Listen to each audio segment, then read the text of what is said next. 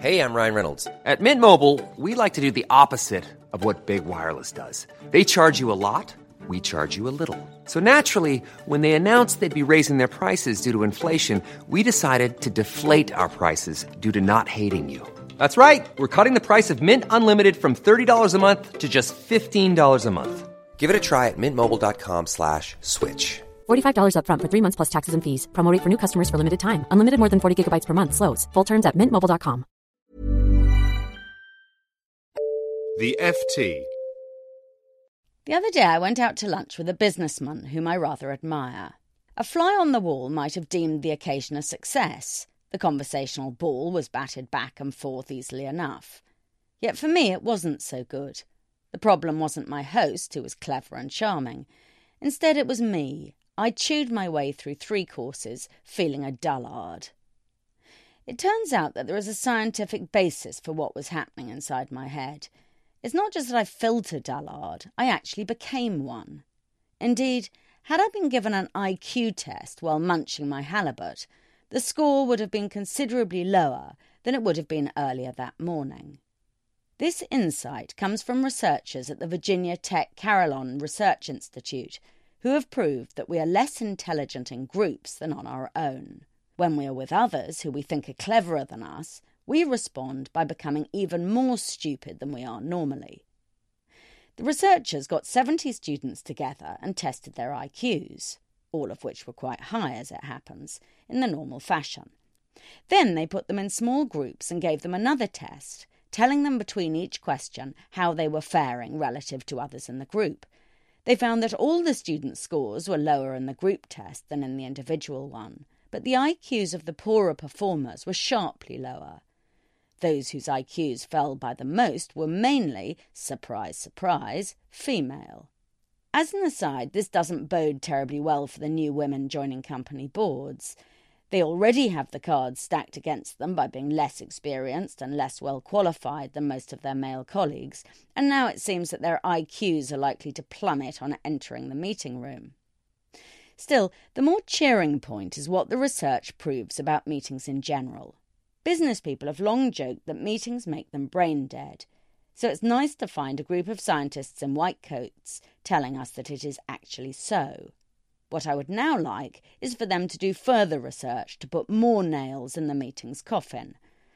In particular, it'd be nice if someone could prove something else which has long seemed obvious to me, that boredom reduces IQ. My own personal experiments on this seem entirely conclusive. At the end of a very long and boring meeting, I'm so stupid that I'm good for nothing. Even a game of paper toss on my iPad seems a bit intellectually demanding. Alas, I can't find anything much online to prove this thesis, although I did find a reference to a study showing that bored dogs spend a lot of time chewing their cages or themselves. This seems a pretty stupid thing to do, even for a dog. Also useful would be to find out whether looking at PowerPoint slides reduces IQ.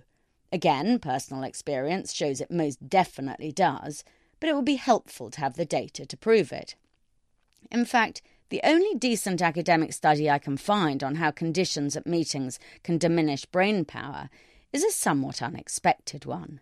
It's a paper that was given one of last year's Ig Nobel Prizes, handed out for research that makes people laugh, then think.